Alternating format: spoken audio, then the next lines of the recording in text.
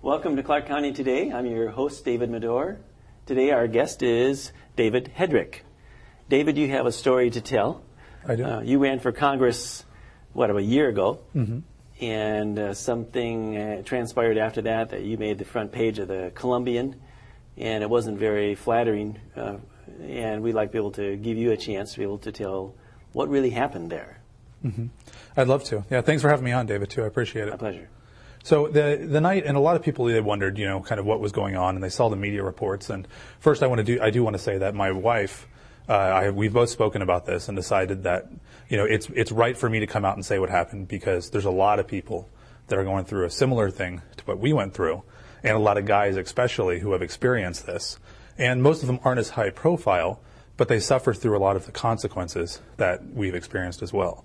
So we decided, talking about it, praying about it, that the right thing to do is to come on, tell everyone exactly what happened, so hopefully they can, what Barack Obama called a teachable moment can occur, yes, and people can learn from the experience. So this is just not something that you experienced that's kind of just between you and your wife. This is something that other people have walked through this, experienced there's some insight you can bring to other people, because you're not the only one in this boat. No, I'm not the only one at all. This is something that's actually very common in our community, and it's something that's happened much more often than it should have.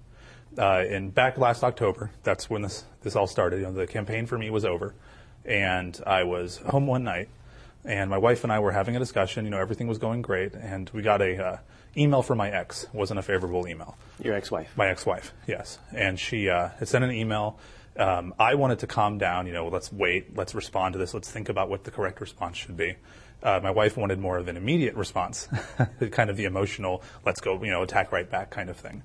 So you were at your computer, you were checking your email, and Well, she actually checked it. I was assembling a desk chair, I think, at the time, for a business that I was working on. So your wife got the email from your ex-wife? Yes. She got the email from my ex-wife.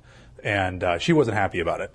And, so I basically said, let's not respond right away to her. Let's calm down and, think about it. Overnight, tomorrow we'll send her an email. We'll kind of respond. So that email upset your wife? It upset her quite a bit, yeah. They don't have a very good relationship. My wife and my ex-wife, probably, which is, I think, is typical in a lot of situations. They don't get along very well. So essentially, that's what I wanted to do. That response, that wasn't going to happen. My wife made it clear that we were responding immediately. And, so I, at that point, tried to kind of reconcile. We had a disagreement. It was just a disagreement on a parenting plan, essentially, was what the whole thing was about. Okay. And that email was addressed to you. So it was addressed to me, yes. And so your wife checked your email. She checked my email. Okay, so it wasn't addressed to your wife. No, it wasn't. Okay. But she has full access. And this is one of the things, when we did the pre-marriage counseling and all of the things that a lot of people do when they get married. And I think it's a great idea. And, one of the things that when talking to, we talked to a couple church leaders and that kind of thing. And one of the things they do to keep an open relationship is and one of the things they suggested is be in a complete open book. You don't have your own emails, you don't have your own passwords, you don't have your own, because it really builds trust, because everything is always open to your partner, to your wife, to your husband. That kind of thing, it's always completely open. And so that was the idea, is that, so she did have access, and she checked it on occasion because my ex would send emails, and she wanted to get them and find out, what was going on. So it was kind of one of those things. She checked it. She wasn't happy about it, what she received. Essentially, my ex was trying to shortchange us on parenting time with my son. And she wasn't happy about it. And I wanted to review the parenting plan, take time, step back, say, okay, what's the right thing to do here? How do we solve this? And so instead, because we were going to respond immediately, my wife was pretty animated and deciding that we were going to respond immediately. So I basically just picked up the phone and called. And I said, okay, here's the disagreement. And here's how we need to solve this disagreement. And essentially, we talked about our differences and how we didn't see eye to eye on what the parenting plan said. And I was in the power position. I had my son. I could have kept him longer. And every time my ex has been in the power position, she's abused it and used that to her advantage. Yeah, and so I didn't. While you were talking on the phone with your ex-wife, your wife was there. She's watching. Just listening to you. Yes. You were not on speakerphone. No, it wasn't speakerphone. But she was hearing that conversation. You talked to her. She heard the conversation. She knew she knew what she was saying. She could interpret it from what I was saying. So, and essentially what ended up happening was I said, okay, well, let's negotiate. You think the plan says you have this time. I think I have this time. So let's split it in half. and come up with some kind of arrangement where you're getting some of what you want, I'm getting some of what I want. It's in the best interest of our son. It kind of meets the terms to the best of our ability. I think that's a great solution. And so that's the direction I went. When I got off the phone, my wife was not happy at all. She saw that as compromising with someone who definitely has never compromised when she had this a position of power. So you had you gave up a little bit during that conversation. I did, and your wife did not like that. She didn't like it. She saw that as me giving in to my ex, of course. Which this is probably something that a lot of married couples go through if you have an ex. It's so she's very sensitive to me standing my ground and not giving up an inch. But at the same time, I recognize that. But at the same time, we do have a son in common. And it's in his best interest for me to try to, be amicable with my ex and to try to agree. And when I said that the two things we need to be concerned with is not who's in a power position. When when you go through a divorce situation and you have a child, the question is, what does the parenting plan say? Number one, and number two, what's in the best interest of our child? It's not who's in a power position. Sure. And it shouldn't be. How old was your son at the time? He was about 3.5 at the time, so he's still a young guy. But, I'm trying to teach him by example, and I thought I was setting a good example. I thought I was doing the right thing. My wife, of course, thinks at this time, she thought that sometimes doing the right thing isn't the right thing. And this is, one of the situations. Sure. So anytime you have that kind of three-way relationship or just simply to keep even civil with each other, it's always a challenge, it sounds like. So that set the stage. You hung up that phone call, and you and your wife had words. Right. And she wasn't happy. I mean, she was obviously very angry. She was becoming very heated. And, I'm one of those big people, and most people that know me from the campaign, even most of my volunteers, recognize that when other people would get flustered and heated, I usually said, let's step back, think about it, decide what's the right thing to do, come back, even if it's tomorrow, come back and actually make a logical decision that's going to take us in the right direction, rather than emotionally reacting to something that we don't even need to respond to a lot of times. And so I attempted to do that. When she became very heated, and I could see the argument was going, nowhere, and it was, escalating, I said, I'm going to step away from the situation. I put the kids in bed, and I went out with a political buddy of mine, and we had a male friend too, so that insinuation isn't out there.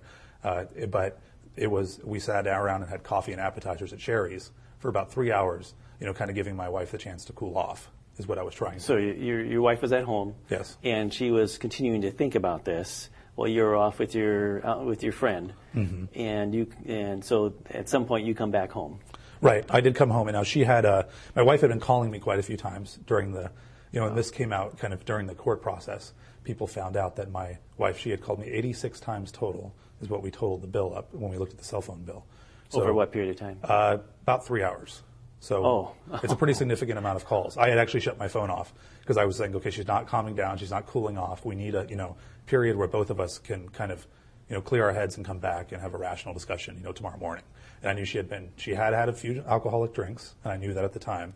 And I had been drinking coffee, so I wasn't drinking. So I had a pretty strong idea that this wasn't going to go the right direction if we had a discussion tonight. It wasn't we weren't going to resolve anything. And it was better to have the discussion the next day, when we're both completely sober, and there isn't, and that isn't having an influence. So while you were out, your wife was not calming down. It sounds like she was getting more. The more she thought about it, and the more she was drinking, the more volatile the situation was becoming. Right. And I didn't realize that, so I had shut my phone off. So I returned home, and when I returned home, I had found out that in my absence, she had been destructive to the house, and there were certain things that she had done. And I mean, they went over some of it in court, but I don't need to go into all the details of it. But it was, she was upset. She was upset, and she wasn't behaving, the way that she should have been behaving in that situation. And she knew that later on. That was something she admitted, and it was possible. Part of it was an influence of the alcohol, and she'd also been taking painkillers at the same time because she had a medical issue that arose during pregnancy that she was on. And the mix of the two, I think, was just a violent combination, and it shouldn't have happened. And so when I got home, when I realized that was happening, I said, okay, this can't happen. This isn't the right situation for me to come back to. So I'm going to take my kids, and we're going to go to a hotel for the night. And to do that, of course, leaving your wife home alone. Before I left, though, I was going to call a friend of hers and have her. She has a best friend that lives just on the other side of town, and I was going to have her come over and stay with her. Okay. And ask her to stay, and I would take the kids out of the situation. And when she sobered up the next day, so you have more than one kid. I do. A 3-year-old at the time, 3-year-old son. Yeah, a 3.5-year-old son, and we had about a 1 to 1.5-year-old daughter together. From your wife. From my current wife, yes. Yeah. So we So what we were going to do then, I was going to say, I'll take them, we're going to distance ourselves. We're going to have a friend come to stay with her because of her. I didn't want to leave her in that situation by herself. To do that, of course, I had to go to my computer because I had just got a new phone the day before. And I know a lot of people, probably like me, they back their phones up onto their computers nowadays. Well, I hadn't transferred the numbers in, so I didn't have her best friend's number. So I sit at the computer, and I quickly find out that the computer password's been changed on my computer. So she's essentially locked me out of the computer. I ask for the password. She doesn't know why, but it's because I'm trying to get her friend's number to call her to stay because I'm leaving the situation. And at that point, that's when she launched the first part of the attack, where physically she grabbed me and she hit me once the first time. She punched me in the arm. And at first I was confused because this isn't typical behavior of my wife, and I knew she'd been drinking, and I have never seen her act like this before. So I kind of looked at it, and I was thinking, is this really happening? It seemed really strange, that I'm being, you're hitting me now. Like, you've gone from being violent to stuff and yelling to actually physically attacking me. And from that point, it got more physical, where she realized that it didn't really hurt me the first time she did it, so she was going to try again. And she started punching and hitting, and it eventually led to me blocking her arms as best I could. Then she picked up a metal chair, which most people that have read the Colombian reports have seen.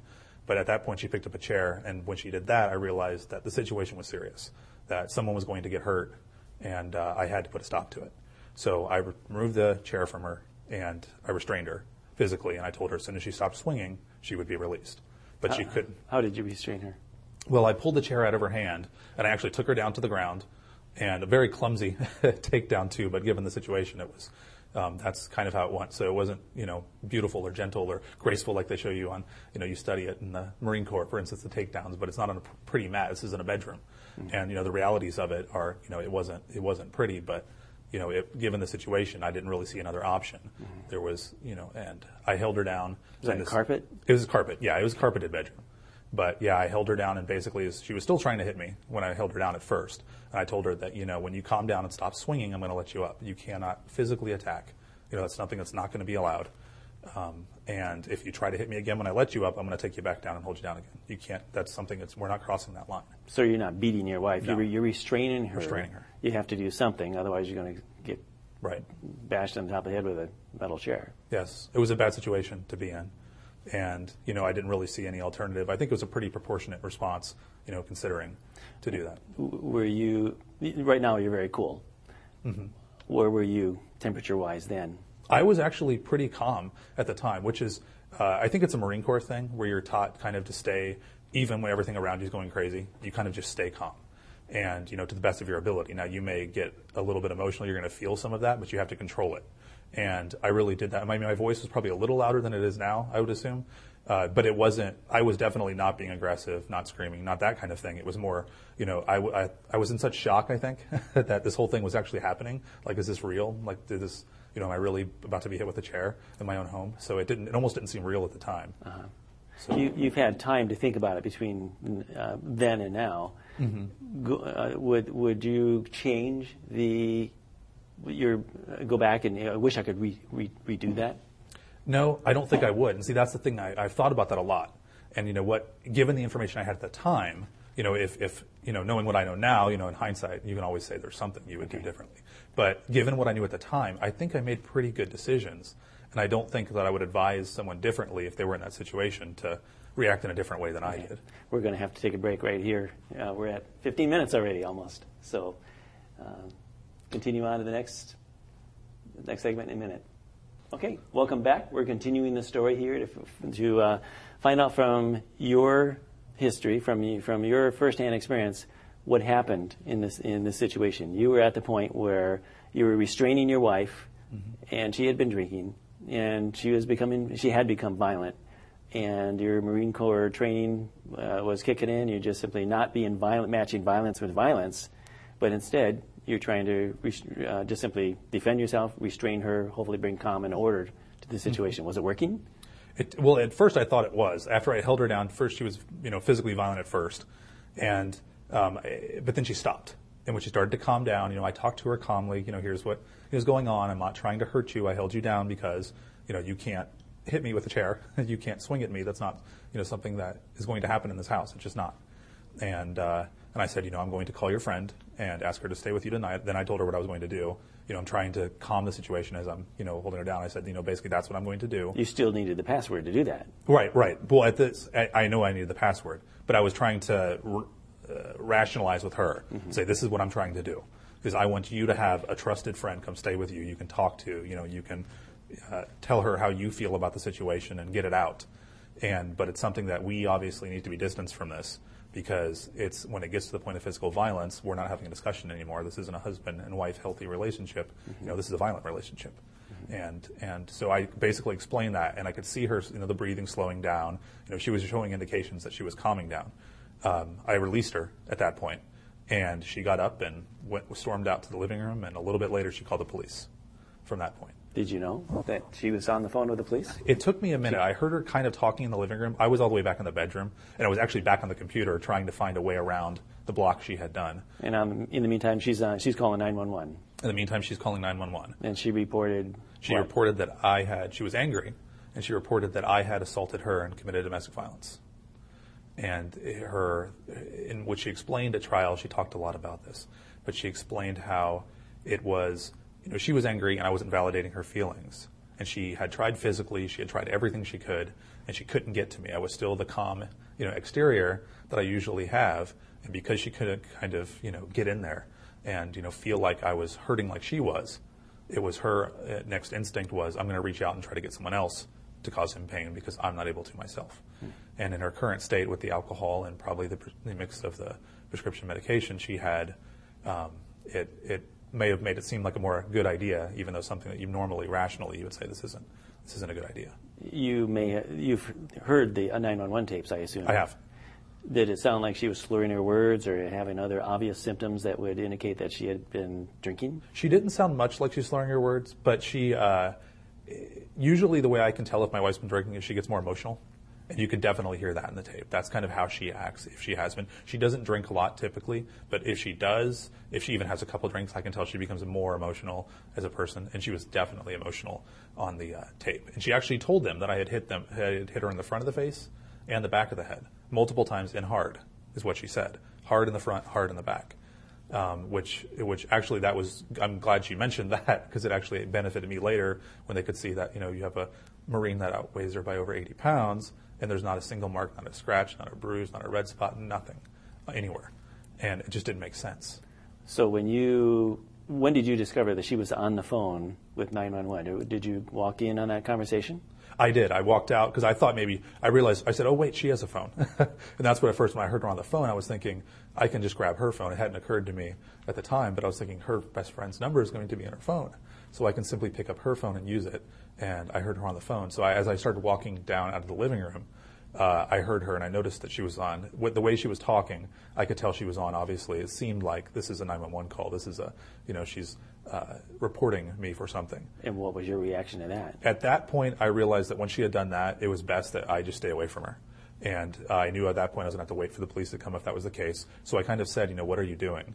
At first I said, are you telling them that you hit me, that you're calling on yourself? And she's, I think she said that she admitted that she had slapped me or something like that. And then I just turned around and said, no, I'm just going to walk away because, that's... So you didn't hang up the phone? You didn't try to say, hey, my wife, grab the phone or anything like that? You just let her talk? So she finished off the 911 call? She finished the call. I actually, at that point, even mid-call, so this is mid-call, I turned around and walked back to the bedroom and said, I'm just going to wait. Now, obviously, the police are coming, and I'm just going to stay here and wait for them to come. So she completed the call, and I think at this point, finally, she had at least felt like she had gotten it off her chest or something. She had come back to the room to talk to me afterwards, and she was much more calm than she was prior to the 911 call. And so that's what it took to calm her down, strangely, but that's what it took. At that point, she walked in, and she had the knowledge that police were on the way. Right. And I assume at this point, I expect for domestic violence, the natural reaction or expectation is the husband is the stronger, more muscular husband is attacking the wife, and that's what she had reported. So when the police came to the door, what happened? Well, initially, she had calmed down by the time they got there, quite a bit. And they probably came, I think, 20 minutes or so after the call. But she went to the door, and something that we've always talked about before is not she had an experience prior to this where she was pulled over on the highway years ago when she was in college. And the police had actually said she had a suspicious-looking vehicle, pulled her out of her car in the rain, had her stand on the side of the road while they searched her car. So she had a bad experience. Yes. So that was playing into this? Yes, and I told her before that, you don't have to do that. You have Fourth Amendment rights, and, while most police officers are good, upstanding people, that you don't have to allow them to search. You don't have to allow them. If they ever do that again, your response is, I'm sorry, I have a Fourth Amendment right, unless you have some cause better than I have a suspicious-looking VW Jetta, it's not, you're not searching my vehicle. What does that Fourth Amendment say? It specifically says that, one of the elements of the Fourth Amendment is that, they have to have a warrant. They have to have probable cause. It has to be based. They have to have, they have to go to a judge, essentially, obtain a warrant stating where a judge looks at it and says you have probable cause to search this, citing specifically the things, to be searched, the places to be searched, and the things to be seized. That's what the Fourth Amendment says. So it protects from unlawful search and seizure. Absolutely. What's the word? Yeah, it does. Unlawful search and seizure. Mm-hmm. Yes, it is something our founding fathers knew because prior to the United States coming into existence, of course, the official came and they did whatever they wanted. They rifled through your papers. They searched your home. And our founders knew that that isn't the right way we should be proceeding. That sure. Citizens should be in charge of their government, not government in charge of their citizens. So all that extra baggage added a little bit more. So when she opened the door and police were there, how did that play into this? Well, she told them to wait outside. She said that, I don't want you inside the house. I'll talk to you outside. Because we had discussed how they don't come inside the house. They don't come inside your car. You can talk to them. You control the situation. They're not dictating to you. You're, in control. And so she had told them to stay on the front door, and she would talk. You have a front porch, I take it. We do have a front porch. They're not out in the rain. It was a nice night. Yeah, it was a little bit wet, but it was, they're covered. It wasn't a bad situation to be in. I actually walked to the front of the house at that point, too. They pushed her out of the way, came inside the house, and I told them the same thing. I said, I'll be happy to talk to you guys, but let's talk on the front porch. We want you out of the house. They ignored me, so I said, okay, we have a Fourth Amendment. And I began discussing the Fourth Amendment. And they essentially ignored me anyway, searched me, told me that it was for my own safety that they were coming inside my house and searching me. And then after they had completed their search, they took me outside and one of the police officers stayed with my wife, the actual deputy sheriff. So they searched you for weapons? They just searched me for weapons. Okay. They didn't search her. And you felt like at that point, it sounds like your constitutional rights were being violated. Absolutely. Did that upset you? It did. It did. And I knew that that's something I would deal with later. And I told them, this is, I didn't act, aggressive about it, but I let them know that I understand that my rights are being violated. They said under community caretaking laws that they were allowed to go inside a home. Mm-hmm. Well, those people that, if you know the history of community caretaking, it initially happened because there was a police officer that showed up at someone's house, and the door was ajar, and it was an elderly woman who lived alone, and they were worried about her health and safety. So they were saying, well, we don't want to have to get a warrant to go in to help the elderly woman that we know is inside this home that, she could be hurt. So the judges in the past have said, okay, well, that's okay. In that situation, you can go in to try to help them because you have a reason to, try to protect your community, and it's not something you're doing to be malicious. So the police officers, they have to make a call. They have to make a call. They have to decide what they're going to do in this situation because the call they received that this woman was in distress, she's being attacked, and they needed to be able to step in and right. help. But the situation here was different, and it was different because both of us were at the front door, both clearly not injured, both clearly saying, step outside and we'll have a discussion with you. So it creates a different scenario. So they had violated the Fourth Amendment, and I made them known that I understood my Fourth Amendment rights, and I knew that they had violated it. And at that point, the deputy talked to my wife and the two Camas police officers. There were 3 total cops. Deputy was inside with my wife. The Camas cops were outside. And I talked to the Camas cops for a little bit. They tried doing the cop routine with me, which is typical where they try to get, information and do the copping. And I explained to them, I have Fifth Amendment right as well. And my Fifth Amendment right is to remain silent. And the reason I'm remaining silent is I basically told them, I said, look, guys, I don't dislike you. My dad was a cop, so I know exactly what you're doing. I grew up in a cop house. We went to the POB lodge, every other weekend at pig roast with all the other cops. This is the environment I grew up in. I know exactly what you're doing and how you're doing it. I said, but here's the situation. I have a Fifth Amendment right to remain silent. I am a public figure. If I say anything, it goes in your police report. Your police report tomorrow will be in the paper. So at this point in time, because I don't, I want to, essentially I didn't want to say what my wife had done publicly, and I was hoping that all of that wouldn't have to come out. And I didn't want to, of course, as a husband, I don't want to embarrass her, and I don't want to have to, talk about these kind of things. So I said, because of that, I'm exercising my Fifth Amendment right. to remain silent. Were you still running for Congress at that point, or was this after that? This was after that, but I knew that obviously, I'm going to work in politics in some capacity, just because this is what I love. I'm passionate about the Constitution. I'm passionate about none of those things during the campaign were fake. Like, those are my actual beliefs, and it's not something that I'm going to stop doing in some capacity. And I understood that if it can be not just on me, but because I'm going to be in the public eye, that kind of thing about my wife would become news, and that would be broadcast. And I didn't feel like her friends and coworkers and everyone else needed to have every detail of a household argument. So you still have to have, it's difficult to balance privacy and still run for a public office or have a future where you're interested in running for a public office. So the officers at this point, I wouldn't expect that they're going to be very favorable to you at this point. They still have to make calls. They're still thinking this woman's being attacked. All they know is what they've said to her. You're being silent, and you're basically standing up for your rights at this point. So what do they do? Well, the deputy initially he arrested me, and he said that the reason he was arresting me is because I asserted my Fifth Amendment rights, and he thought this made me suspicious.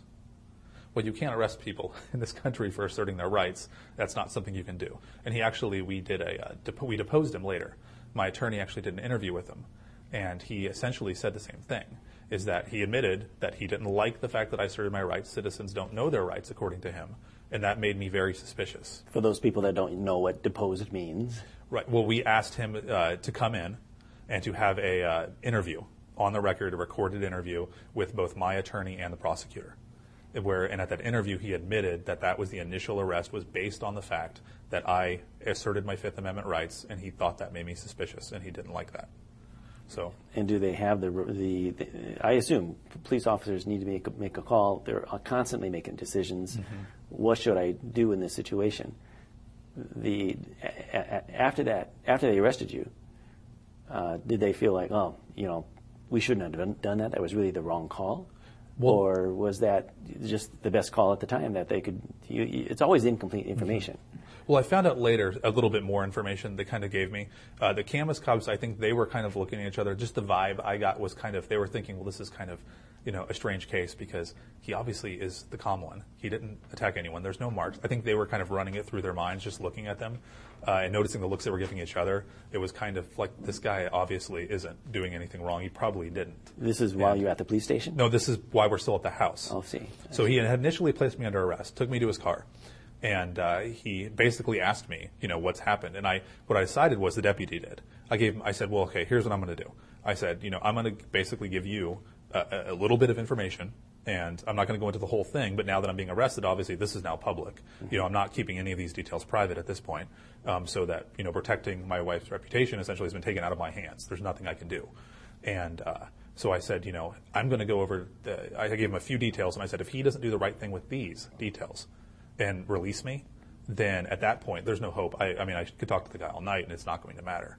So I basically explained to him quickly that, look, she had too much to drink. She got angry. She attacked me and tried to hit me with a chair. I restrained her, and that's the extent of it. That's the extent of what happened. She called 911. And so he said, okay, wait here. I waited outside. He went back in and talked to my wife. Essentially at this point, she had initially already started changing her story and trying to tone down what had actually happened, realizing, of course, the physical evidence didn't match. Nothing matched.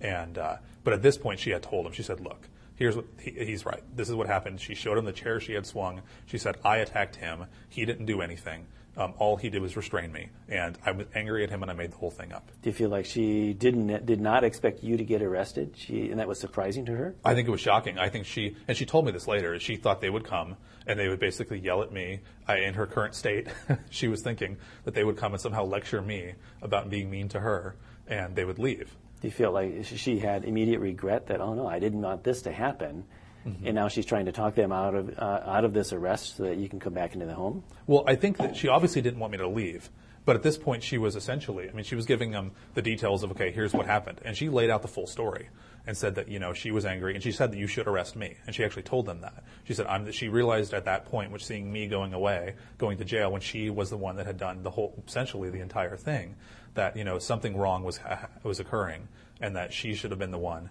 If anyone was taken out, it should have been her. And the reputation that got damaged there was not hers, it was yours. It was mine. And it was what we read about in the paper, the Columbian, didn't. It was an entirely different story. Right. We're at a break point, so we have to wrap this second section of the video up. We'll start again in a minute. Welcome back. We're continuing the story here. You are arrested. You're sitting in the back of the police car, and the police. Was there one individual? How many police came? There was 3 total. 2 were from Camas, and 1 was a Clark County deputy. Okay, and so all 3 of them are on the front porch talking to your wife at this point? They're inside the house talking to her, and I'm pretty much just sitting in the car waiting. And you're thinking about, oh no. All right, I'm thinking, this is great. This is not how real I good thought I was for going to spend the weekend. a public a person who wants to get elected to office. Yes. You tried to protect the reputation of your wife. Right. And in reality, what turned out, I remember reading that and I thinking, and I believed in the guy, and his political future is over because this domestic guy, wife beater guy, is beating up his wife at home. That's what I thought. That was the impression that was left. In reality, this is not just a story about you and about what happened to you. This is really an eye-opening experience for the community to be able to understand that when you have domestic violence, it's not always the husband beating up on the wife. In this case, this was an entirely different story. So there's some insight that we can gain from this. And there is. And when he came out, actually, after he had spoken with my wife the second time, he came outside and he said, look, and he basically broke it down for me. He said, here's how the situation works. He said, in Clark County, we have a policy. We must arrest on every single DV call. No ifs, ands, or buts about it. He said, Domestic violence. Domestic violence, yes. He said, we have no discretion. We will make an arrest. He said, my only job here is to determine who the primary aggressor is and arrest that person. So this would be a word of caution to anyone who makes a call to 911 and says, reports a domestic violence case. They're sending somebody to jail. They're going to be arrested. Someone's going to jail. So they better think about that very carefully before they call. Absolutely. But there's a balance to that. You want to make sure you don't not call when it's appropriate. There really is a threat going on. Absolutely. And, he's talking to me, having this discussion. And what he said to me was, he said, I have to make that assessment. He said, with the information your wife has given me, I could arrest her. He said, but there are children in the home. And because there's children in the home, I'm choosing to label you the primary aggressor. So knowing full well that she actually attacked me, knowing that she admitted it, which never made its way into the police report, that admission, knowing that she had showed him the chair she swung, knowing that there was no marks on her, knowing that she had, admitted to everything that had transpired that night, he still said that because you're male, basically, I'm going to spare your wife and take you instead. How could that not make it into the police report? Aren't they, the assumption is that they'll lay down the facts of what happened on this call, and they went and they talked with your wife, got the story from her. That never made it into the report. How can that be? He omitted it for some reason. He never really explained. At the deposition, when he was discussing it, he did admit that she had said it, but he admitted as well, of course, that it didn't make its way into the police report somehow. And odds are it didn't meet the probable cause statement requirement, that he had probable cause to assume that I was the one that committed the attack. And so essentially, he had the same discussion with my wife. He talked to her inside, and he told her the exact same thing. Here's what I'm doing. Here's why I have to take him. And she said, wait a minute, I attacked him. And she said, look, there's kids in the house. He told her the same thing, and you should stay home with your children. My wife protested and said, but my husband is the one that takes care of the kids most of the time, because I'm the one that actually provides more care to our children. And he looked at her and said, well, mothers should stay home with their children. Is that standard policy, or is that just an individual officer trying to, at the time, make a call? I believe that was just his personal opinion, and he was letting that influence what was going on. And it obviously shouldn't have. And when we got down to the jail, he actually tried to console me, and he told me, he said, look, there's no evidence that you did anything, so you're going to be released by Monday morning. This is, of course, Friday night, early Saturday. He said, Monday morning you'll go in before the judge and you'll be released, and this will be dropped right away. So they booked you into a cell? They booked me into Clark County. Yep. You sit in a cell. It's not a very nice cage. It's very Spartan. No clocks, nothing. You don't know anything. You don't talk to anyone. You don't have, of course, immediately there's an attorney. It's basically, you're not really given any information. You're just stuck in. I assume this is your first experience behind bars. Did they take your clothes and put something else on you? Or? Yep. You wear the blue garb like you're a criminal, even though you've never been convicted of anything. You're not, essentially you're given no information and, just put in there, and And most of them actually were quite kind. I found that down there, most of the guards and that kind of thing were pretty kind. There was a couple that weren't, but most of them were pretty relaxed. But essentially, the situation, you really have no information or know what's going on for the most part. And they decided to keep me there all the way till Monday, and then I didn't end up getting released until Monday at about 7:45 in the morning. That evening. In the evening. Yeah. So you sat in jail for 3 days. For 3 days, thinking about this. What was going through your head? Well, I did some writing down at the time, and at first, it was frustrating, knowing that here I am. I didn't do anything wrong. I was, that night I was trying to calm everything down. I was doing what they should actually teach what I did in the domestic violence class, is what I was thinking.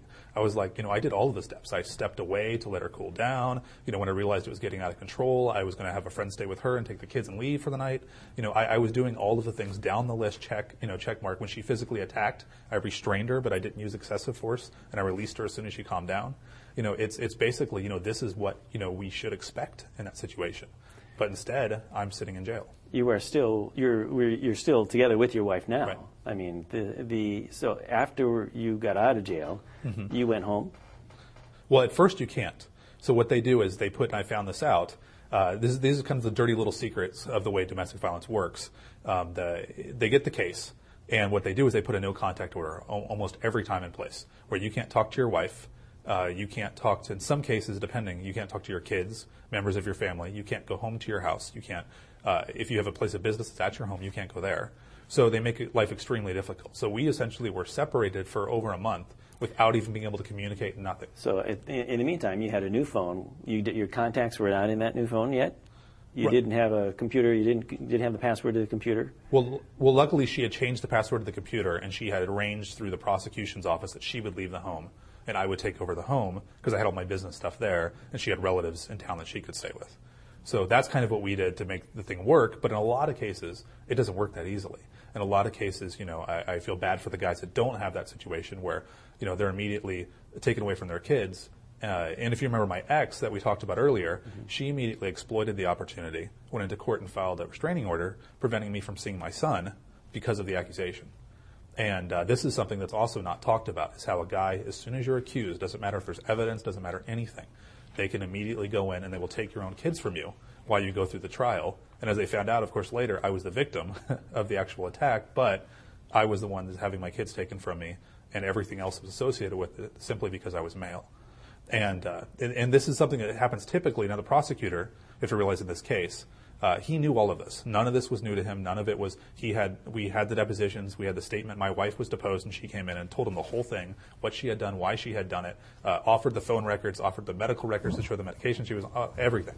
He knew every single detail of it with no evidence whatsoever, and yet still proceeded all the way to trial. So your wife did not press charges? Nope. Who's pressing charges? It was the government, the county government. So if you have domestic violence, whatever, the government come in and they can press charges, and that's what they did. That's exactly what they did. And in the meantime, you're home alone. Right. She's off at a hotel with her children, and you're not able to contact her during that time for the month. Right.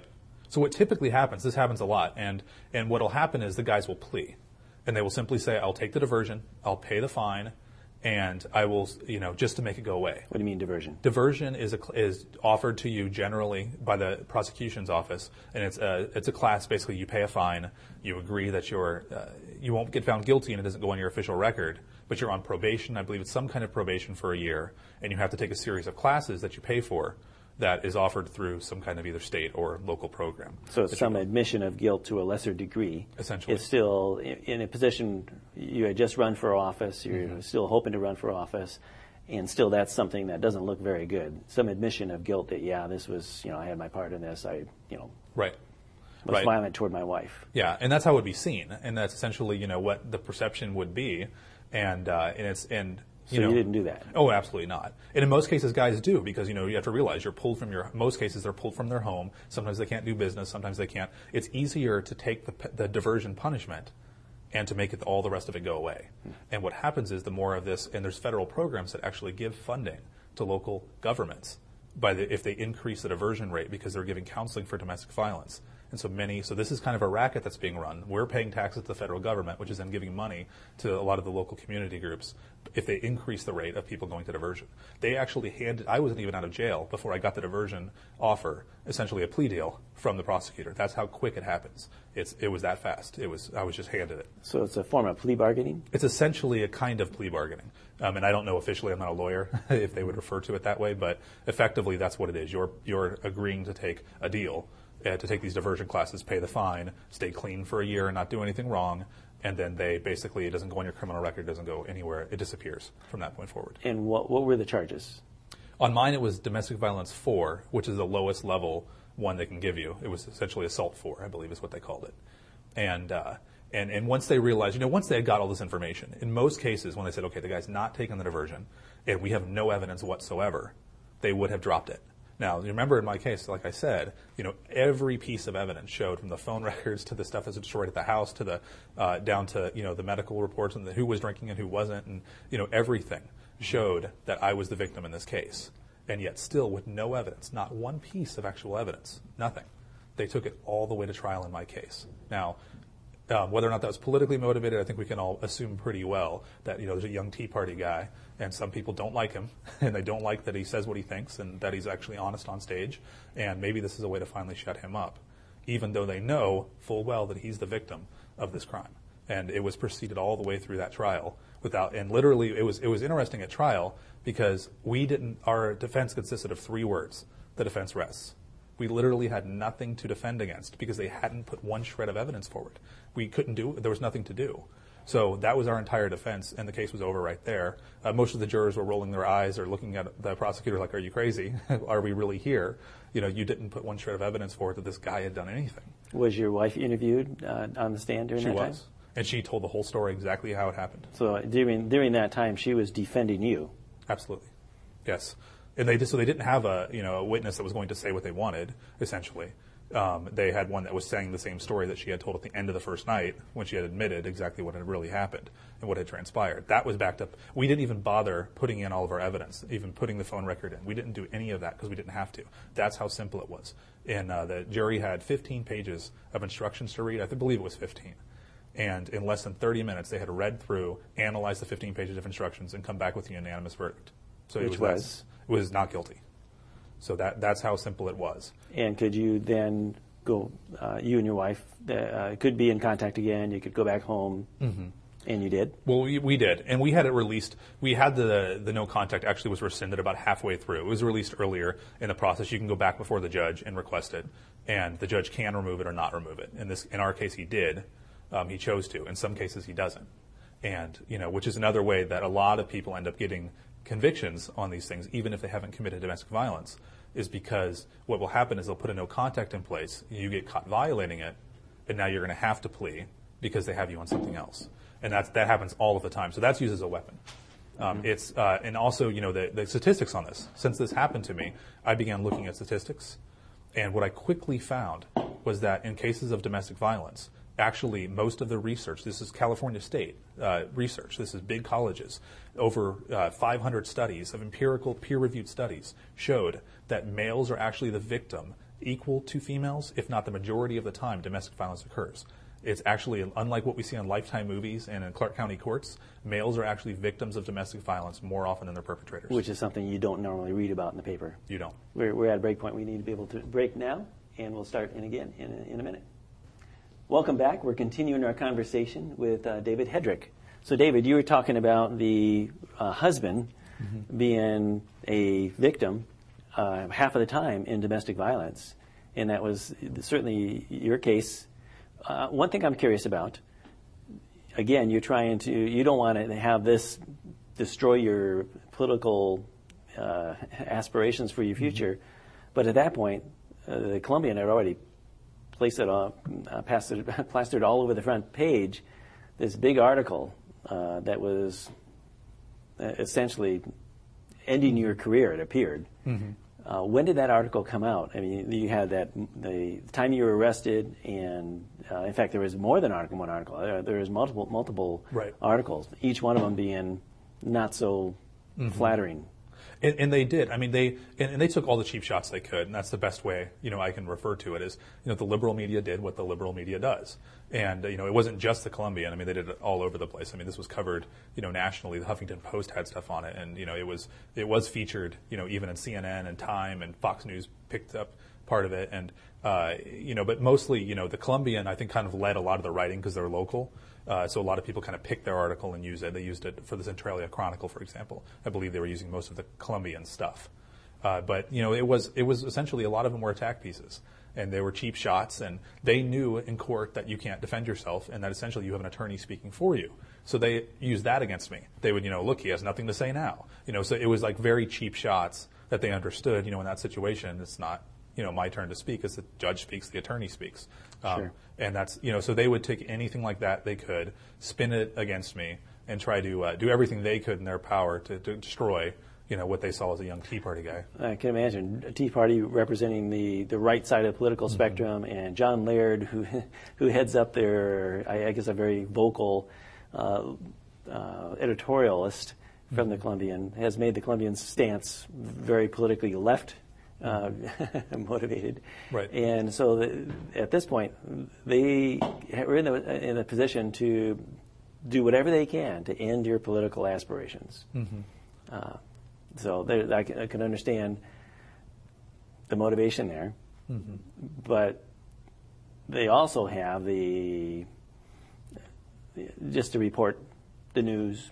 How were they really just reporting the news? I don't want to be unfairly biased against the Columbian because this is news, right?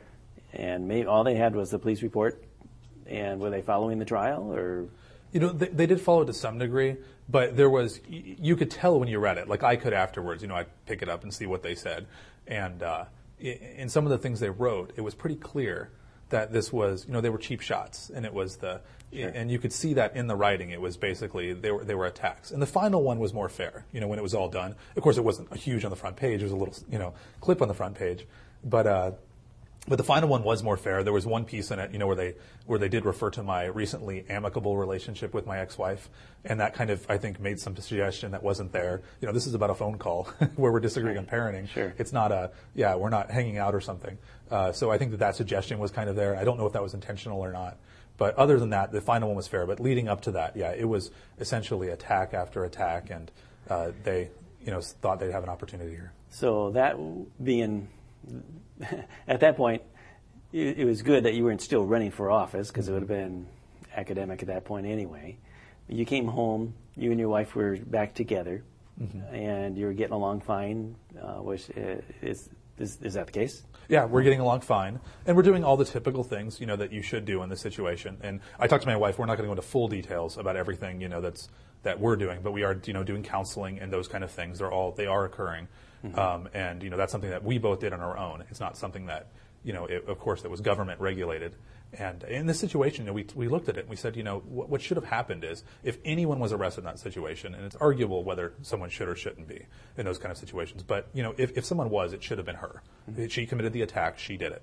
And at anything, when they realized that I was the victim, this is something they should have dropped and said, then at that point they would have to make a decision: do we go after the actual perpetrator, or do we just drop the whole thing?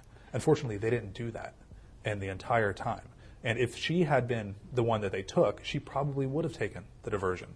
She probably would have gotten the counseling that they offer. She probably would have done all those things. But because they arrested the victim, not only did they waste all of this money, all of his resources, and going after the person they knew the whole time didn't do anything, but they stopped us from having someone who had perpetrated something getting the help that they may have needed, which is why those resources are supposed to be there in the first place. And she wasn't given those. And I think that's a tragedy. I think it's something that, it shouldn't have happened. And, they really need to rethink, the way when you look at the DV court and you see it's just guy after guy after guy after guy that's coming up before domestic violence. And if this is something where it's roughly 50-50 in our society in terms of who the perpetrator is, how is that possible?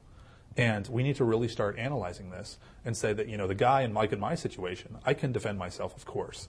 And it's not that I was the victim because I can't defend myself. I was the victim because I was choosing, not to defend myself until I had to in the end. It was that, as a guy, it's not a weak thing that you're saying, and I think that's one of the reasons a lot of guys don't come forward is they look at it that way. Mm-hmm. It's an admission of some kind of weakness, and it really isn't. It's, we can't look at it that way as society. The guy is, if he's attacked, he's being attacked just like a female being attacked, and just because he doesn't necessarily fight back doesn't make him less of a victim. Well, we're getting one side of the story here. We're getting your point of view. There are people that will view this and think, well, that's what he says. Where is she? Well, what about her story? You've said things that she was drinking, she became violent.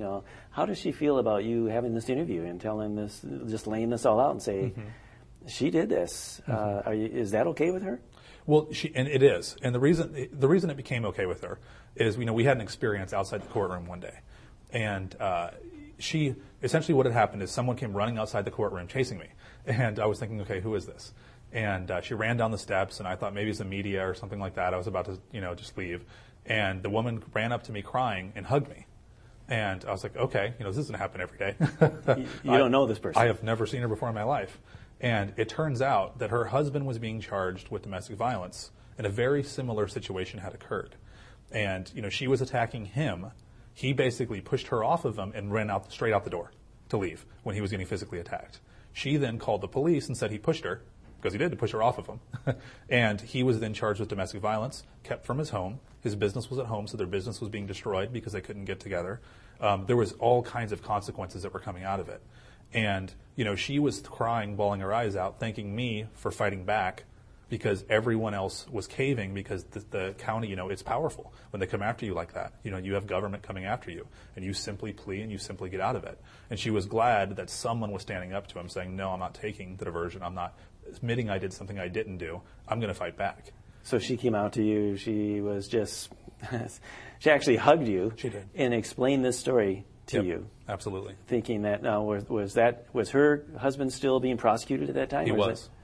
He was actually in, and I hadn't seen him. I don't even know what he looks like today, but he was inside. Apparently, he was inside the courtroom, and he was working on the plea deal that he was going to take, even though he had done absolutely nothing wrong. And it was destroying them as a family. So it was looking like that was going the wrong way. It was. So it's a little surprising to some people, I think, to understand that it's not just one person charging another person. Anytime there's domestic violence, the state or whoever, the county, whoever, the authorities will charge, even if it's backwards from the person that was being attacked. Right, and it is. And it is devastating. I mean, even when you're found, you look at my case, there's the consequences of it. They come after you, and you have to pay for your own attorney, which, can cost tens of thousands of dollars by the time it's over with and you're paying for an attorney. That's only if it's there. If you have a divorce, you're going to be paying for an attorney now in family court to fight against if the other person's trying to take your children. You were, in my case, the business was definitely, this did huge damage to my business. It was, like I said, it was reported everywhere from Fox News to everywhere. And I had to cancel a book tour because of it, because this was just on every single pamphlet that had my book that I had just written and spent all this time working on. It also said, by the way, he's charged with domestic violence. And, so this is something that it completely was devastating. I've had a radio job that I was supposed to get, that I was told flat out by the person making the radio job, I was going to do a conservative talk show, that this is the reason I was stopped, is because of this. Now you think about that. I'm the victim of this. They do all of this to you, and they can absolutely just destroy everything you're doing, and it's all based on something that's not even true. And unfortunately, those headlines, the sensationalism of David Hedrick, this public figure, gets charged and basically makes it look like you are this violent guy that we thought we knew, and look at this. How in the world can you lead a community or a nation if this is who you are? So that, and then when you're acquitted, you don't get big headlines again that says, David Hedrick, wrongly accused, acquitted. His wife was defending him. That wasn't the story. You don't get those headlines. You might get a little blurb that many people no longer see because it just doesn't get the profile. Right. And once the accusation's out there, it's out there. I mean, this is one of those things where people always look at you kind of like, well, maybe, he was somehow guilty. It's kind of, I think a lot of people have that tendency, especially in these situations, after seeing all the Lifetime movies and all the things, you think, maybe she's really just protecting him. And when you look at the evidence in my case, though, that kind of goes out the window pretty quick because we have enough of it that it shows that can't be the case. But in a lot of cases, you don't have that evidence. You don't have the phone records, or you don't have the. So that was about a year ago now. And the year, Well, it was October. Okay, so months ago, many months ago. You and your wife are getting along fine? We are. Yes. And she's been receiving some help, some counseling? Yeah, absolutely. You still love your wife? Absolutely. Yes. And the situation with your ex-wife, is that still strained? It's still, yeah, it's strained. She went, because of the direction she went with trying to keep me from my son, of course, that made it more strained than it's been before. And it actually got worse for a while. You still have part-time, you're still sharing time We're still with your sharing son. time. Yeah, and I've reclaimed most of my time, but it took a while to get the time back that was taken from me, to try to get back on the regular schedule. It was a fight, and I had to battle for it, every inch of it. And even though I was shown to be not guilty, that's something, as a father, you're still on the outside, essentially, a lot of times at family court. Still, there are negative consequences anytime you have domestic violence. Everybody loses. You still feel like you can be involved in the community. You feel like you still have a political future, that people can understand this situation and maybe learn, gain some insight they didn't have. Well, yeah, and I think that, one of the things I'm doing by coming out here, and this is what my wife and I had talked about, was that, we have to tell the story. And, this is part of me still being involved in the community, is saying that, this happened. And maybe we can all learn something from it. And you may not look at, a domestic violence situation the same as you did before, that you realize, not that it doesn't happen, because it does happen. And when it does happen, we need to step in and stop, protect the victim and do the right thing. But it's not always as clear cut as it seems from the outside as soon as you get that report. And, if we need to re-examine the way we do things, and if we're, arresting citizens because the primary aggressor, thing where we're saying, well, he's male, therefore he must be the primary aggressor no matter what the evidence says, that's a problem. And that's not a way a free society operates. And, we can't behave that way in Clark County. And we need prosecutors that understand and have moral conviction that will say, this is wrong. And I don't care about the political pressure. I don't care that this is the most, popular case in the DV unit and everyone wants to know what's going on with it. I don't care about that. I have to stand up as a prosecutor and say that, I took an oath and I need to do the right thing. I need to abide by the professional, standards of conduct in my community, where I can't go after victims if I know they're victims, just because politically it's popular. And then that kind of thing is something that we need to change. And I hope that, by bringing this out, and my wife, we talked about it a lot. She's not a public person. She doesn't want to go on TV a lot. If you've noticed during the campaign, she was always off stage, and we always kept her in the background. She has her own career, and she doesn't want her face plastered in the Columbian on the front page. I do it it's just something, it has to be part of what I do. I can't do it without going in front of cameras. But yeah, we've tried to keep our family life as private as possible, and she wants to stay private and keep our family life as private going forward. Sure. So you still have friends. She still has her best friend that at the time you tried to get them together. So they're still best friends. Absolutely. Yep. They've been best friends for years. Okay. And you're still hoping to be involved in the future. Are you still actively involved with the Tea Party and still hope to participate in our civic affairs? Well, I am the Tea Party, so I have to be involved in it. You and the Tea Party. Yes. We're all the Tea Party, all of us that are in it. So, yeah, it's something that I definitely believe in it. That's my belief. That's my conviction. I want to return our nation back to the constitutional foundings that we started at, back to that position. Okay. And that's a great life goal to have, is to make my children more free than I was when I was born into this country. That's very good. We can wrap it here, or we can take one more segment. We can talk about your convictions for how to make this country better. We can do that. That's fine. Right. And we'll wrap up this section, and we'll come back in a minute. If you want to hear about how David what he would like to change for the future, we can make it done. Okay, thanks. Welcome back to Clark County Today. We're continuing the story with David Hedrick. We just went through all the domestic violence walk that you went through, and now we want to find out, well, David, you still care about this country, you still care about this community, and maybe you can share a little bit about some of your convictions. Sure. Well, I believe in the Constitution. I believe in the founding of our nation. I think our founders were onto something, and they decided for the first time in human history that governments don't dictate to their people; people dictate to their government. And I think that's an amazing thing. It's something, unfortunately, as a nation, we've been moving away from. We've been moving towards much more centralized government that tells us, everything from in some communities, when we can run our lawn sprinklers to, how we're going to, raise our own kids in our own home. And, when you look at these restrictions and things government's doing, telling us what to eat and everything else, where they're essentially turning into nanny-controlled government. And that's not what our founders envisioned. They envisioned citizens that control their own lives, that control their own families, and they tell the government what to do rather than that, the direction that it had always been before. Yes, and the Tea Party is very much about teaching the Constitution, teaching the principles behind the Constitution. The amendments to the Constitution, were they meant to restrain what states or people can do, or meant to restrain what federal government can do? They were meant to control the federal government. And I think the 10th Amendment is quite clear. The 10th Amendment talks about essentially that all powers not granted to the federal government are given to the states or to the people. And it's very clear that that's where the power of the nation resides. It was intended to be a limit on federal power. It wasn't intended to be any kind of limit on individual things. And the founders weren't even saying that all rights are contained in the Constitution, or I should say the Bill of Rights. And some of the founding fathers were actually quite concerned when they made the Bill of Rights, and they worried that someday someone was going to say, those are your rights and that's it. That's all the rights you have. And they didn't even want a Bill of Rights because of that, because they didn't want that suggestion made. But I think that they were quite clear, the founders in all their writings, saying that, no, these aren't all of your rights. Your rights are given from God. You have the right to be free, and that includes a lot of things. And, this is just saying that we're recognizing some of these exist, and we're officially recognizing their existence, and saying federal government cannot touch them. But it's not putting any limit on them. The founders, if they had a greatest fear, what would it be? I think the greatest fear is that government would control the people. And, you look at George Washington, and this is, he's an amazing guy. You think about every person throughout history that had a position of power took over, and they became all powerful. Napoleon hated emperors until he called himself Emperor Napoleon. And this had happened over and over again throughout history, where, a dictator would come in, say he was going to help the people, and end up making himself, what he truly was the whole time, which was a dictator. And, for the first time in history, a man who could have taken over, could have become a king, had an army behind him, an unhappy army who hadn't been paid behind him. And he walked away from power. And I think that's what our founders wanted for us. And they were worried that someone would, at some point, would do the opposite.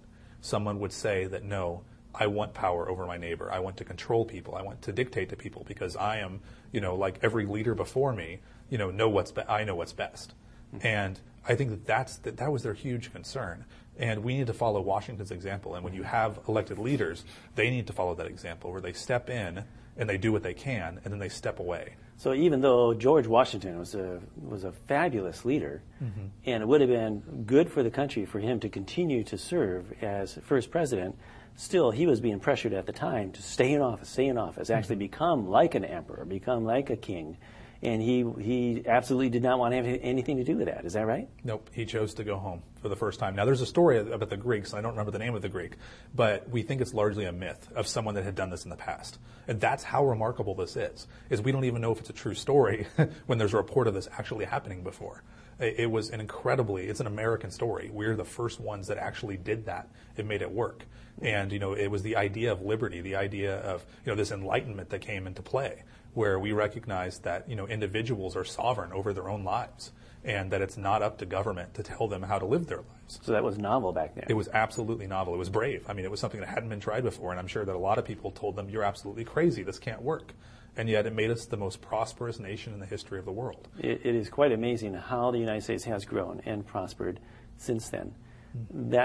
Those principles had great blessings. That in the Constitution is so simple, it's so short, it's so specific, it just restrains federal government. How faithfully have we stayed true to that Constitution over the years? If you look at what we're doing now, how are we doing? We're not. We're way off of what the Constitution, what it means. And when did that happen? When did we branch away from the roots? It's been happening for a while, but it started largely in the progressive era, the 1930s, when we had a lot of the progressive, the New Deal type stuff. I call it the bum deal. It's really kind of where we got into this mentality of government takes care of the citizens instead of citizens taking care of themselves. So the progressive era, is that the definition of it? That's what I think there's, I've heard it called that. I don't know if there's official definition for it, but, that's kind of, I look at the progressives really starting to take over where they turned the tide in the 1930s. And, with the Reagan Revolution, we had some turn back, where we've, fought against them. But they've steadily been increasing government power, increasing federal authority, increasing taxes, increasing federal debt. These things have been constant throughout time. If you plot it, we've had some pullbacks, but it's going to go straight up. And, we're seeing that government is controlling us rather than us controlling government. And, now they laugh at the Constitution. I mean, you look at Nancy Pelosi and some of the elected leaders of Congress where they've been interviewed and they've acted like it's a joke. Like, you really expect us to abide by that? Well, you swore an oath when you took office, and you raised your right hand, you put one hand on a Bible, and you said, you're swearing before God and before all the citizens in this country that you're going to abide by that Constitution. And that to your best, you're going to execute, the laws that reflect the values and what that Constitution means. Well, progressives, that's a good word. I want progress. We'll just progress into the future. Sounds really good. But you can't look by the book of the cover on the book. You need to be able to figure out what it really means. So is the living Constitution, what does that mean to you? Well, the living Constitution is for people that don't believe in a Constitution. And that's essentially what it is. Our founding fathers, the reason they put it in writing is because they didn't want a living Constitution. And, if the living Constitution made the federal government all powerful, they could have just wrote the federal government's all powerful and went home. And they wouldn't have had to stay, in the hot and the heat and deal with the bugs and everything else they had to deal with when writing it. They could have just simply went back to their farms.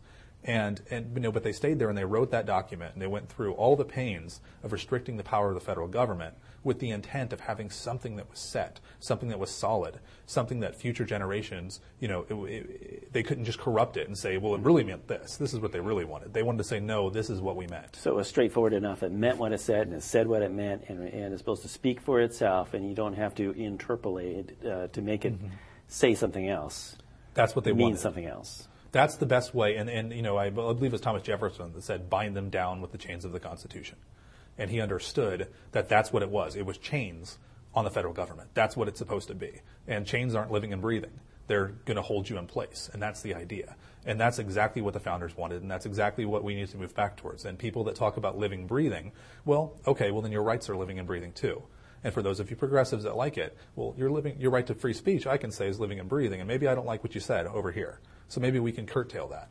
I don't think they would like it if we turn the tables like that. And that's what they have to understand, is as soon as you open the Constitution up to being living and breathing, well, then I can say it's whatever I want too. And you might not like the result. And our founders understood that well. And they said that we need to have a fair system where people are free. And freedom is our goal. Liberty is where we're going. And then people can flourish and people can make their own decisions. But this is going to be our bedrock, is the Constitution. Return to it. Go back to this. It's a gift. It's a gift from God, I think. When you look at the document and you look at how they came together and all the odds that were against them, I mean, this was, it's a miracle that this happened. And all of these people put together at that perfect moment in time to create this system of government that could sustain us as the greatest nation the world's ever seen. And if we turn away from that we were given, it's a tragedy. It reminds me that we have to be very careful about these nice sounding terms. Living document it's alive, it's good, and that sounds really good. But it's a substitute that really means something else. It's living document gives them license to make it say whatever they want it to say, instead of being bound down like chains that says you have to do this. It restrains you, not the other way around. Just today we had the credit rating for the United States. It looks like it's being reduced because of the massive debt. The government trying to do so much that has broken loose from those chains that bind, trying to do everything.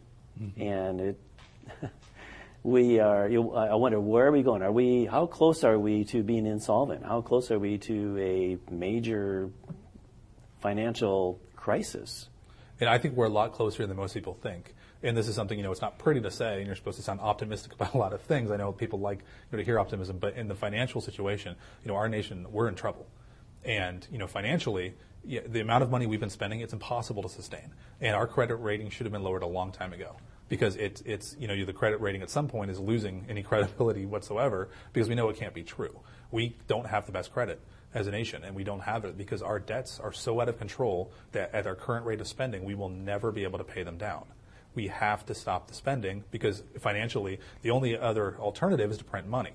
Well, if you print money, economics is boring, I know, but that will cause inflation. It will cause everything you buy, a loaf of bread will be $10, and it won't seem as boring then when you have to look at the idea of inflation and what that does. The Weimar Republic tried it in Germany. We see what happened. They were pushing around wheelbarrows of money to buy stuff.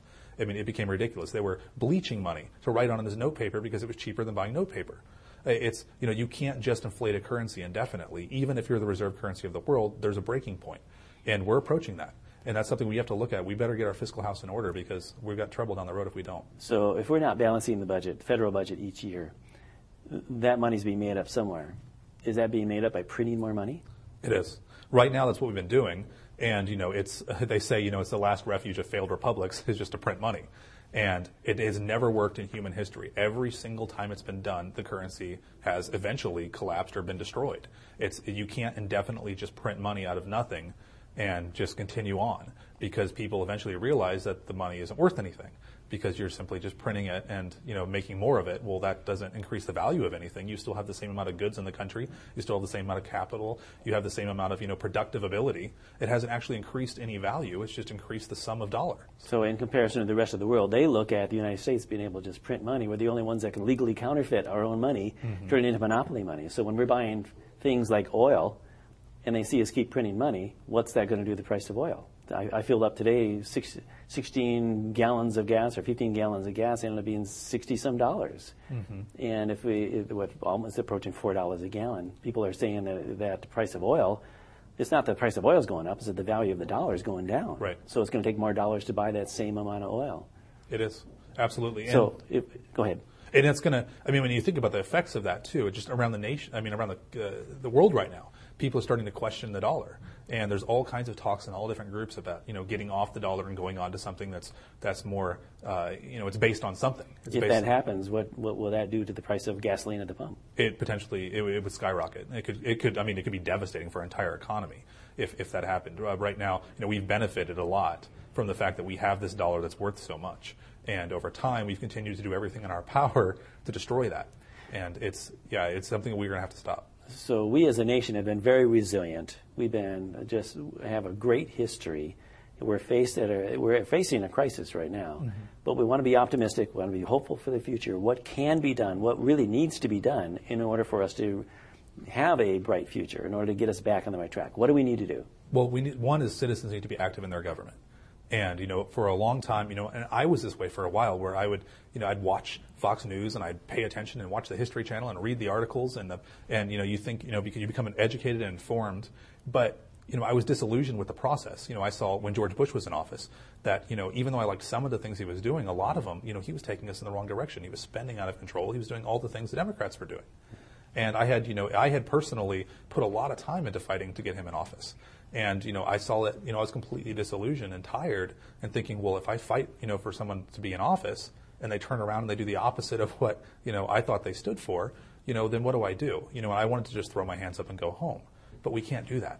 As citizens in a country, if we hope to remain free and we hope for our children to remain free, we have to get out there and be on the front line. We have to be willing to, go to those community meetings, show up at the town hall, whether it's a Republican or a Democrat, show up at that town hall and make your voice heard.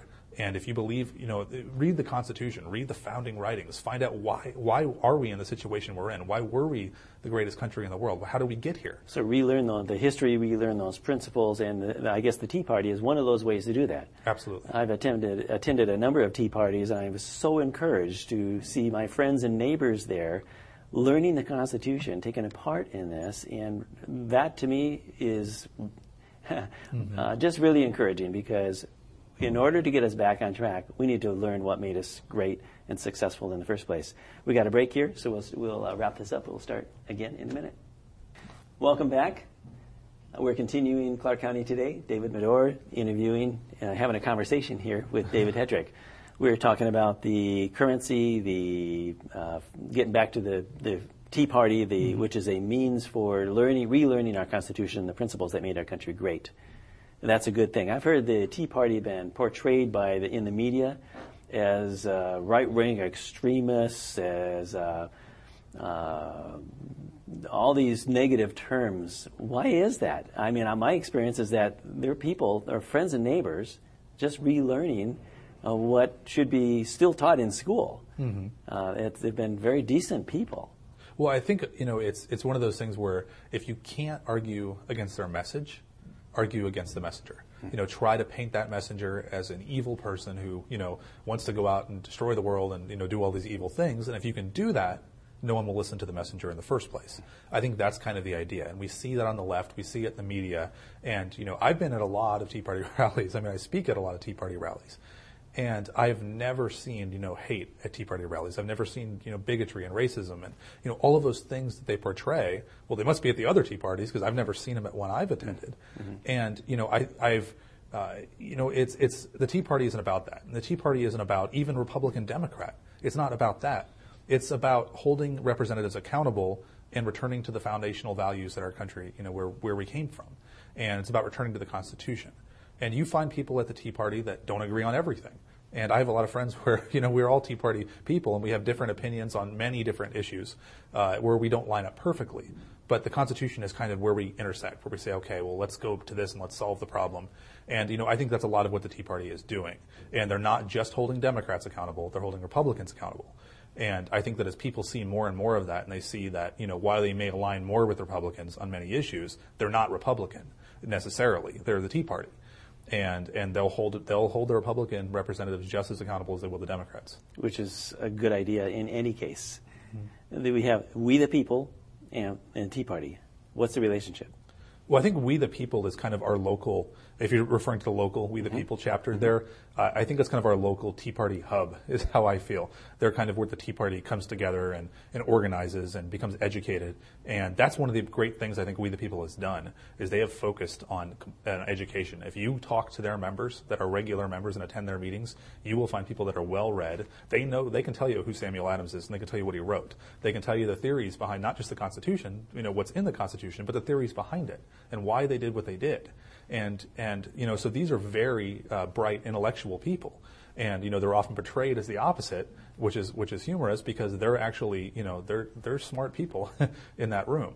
And I think that, I see We the People as bringing them together, educating them, and then not only educating them, but then giving them a direction and saying, okay, now we're going to bring the candidates in. You've been educated. You know what the Constitution means. You know the founding. Let's bring all the candidates in, Democrat, Republican. We're inviting all of them. And you're going to vet them. You're going to ask them questions, and you're going to see if they're consistent with the values that you have and the values our nation was founded on.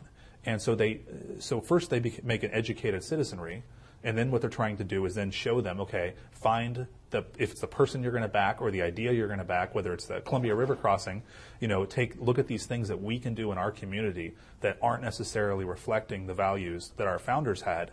And now let's go out and let's try to fix them, branch out and accomplish things. So the Tea Party or the We the People, the focus there is not just the federal government. It's not just simply the top end, but all the way at every level. You're talking about local level, your local city council, even your local school board. Is that true? Absolutely. And I think we often when you listen to talk radio and everything, so much is focused on the federal government. But, we have to realize that our founders wanted a very local government because they understood that in our own backyard, we can go out and solve problems. We can't talk to, you can't go talk to Jamie Herrera every day. It's difficult. She's in Washington, D.C. There's, I'm sure you can access her, but it's much more easy to go talk to perhaps Mayor Leavitt, show up at his meetings. And if you don't agree with what he's doing, let him know. If you do agree with what he's doing, let him know. And they understood that when they're in your own community and when government's right here, they're accessible to the people, and they're not only are they accessible, but there's consequences to their decisions, and it's immediately felt because the people are right there, yes. And the people will let them feel it. Right, and there's two ways. You can either go to the city council meetings or these formal meetings and just simply have a timed little slice in time to be able to talk to them, or say something. They can't even say anything back normally, or you can invite them to have a conversation with you. And I know the We the People have done that. In fact, just a couple of months ago, Tim Leavitt, along with a number of other individuals, have been invited to speak, and they had a lot of questions, and it was a very healthy interaction. It was very good. I would also extend to each of the elected people, anybody who has authority, anybody who really has an informed position on any issue, you're invited to come sit down and talk. And regardless of where the position is, to get this out in the open so that we can talk about it, we can interact, we can have transparency, openness, honesty, truth, forthrightness, all of those things that move us in the direction of being more informed. It's not just the informed just looking at our history back then in the foundations and the principles and the Constitution that keep us all on track, but it's also just keeping informed as to our local representatives now, our issues that face us now, and how do they play out with our form of government? Is it consistent with it or not? I see a lot of inconsistencies here. Yes. I'm new to this whole thing. I've been involved in about a year, and I'm surprised to see what I see. And I think it's surely a result of citizens not being involved. We've been just too busy with our businesses and with our jobs, our school, our kids, our families. And we have to participate. We have to get involved. Otherwise, who's going to fill that gap? Right. And that's our responsibility. I mean, and if we care about our children, the next generation we're leaving behind, it's up to us, to stand up and to go, like I said, go to those meetings and get the education, number one. And then once you have that education, use it by going out and actually making something happen with it. And, I think that's what the Tea Party has done, is it's taken people that have been sitting on their couch, screaming at the television for years saying, I want this and I know this is wrong and what do I do? And they've said, okay, we're going to hold a rally. We're going to show up at these events. We're actually going to take that knowledge that you have, and we're going to go out there and we're going to use it. And we're going to put it, for work, for good in our community. Yes. And we have to do that as citizens. If we want a better community, it's up to us to actually make it happen. Right. The citizens need to be able to connect with each other in our community. And that's part of what we're doing here. That's we're attempting to empower people so that people can speak without a filter. So you don't have to go to the newspaper and see what they print and their side of the story, because they have their agenda too. They have their viewpoint, and it would be better to not have that filtered. Yes. And a lot of people are starting to use, and that's one of the social media things, they're using other avenues. Like, this is going to be a great way where they're going around.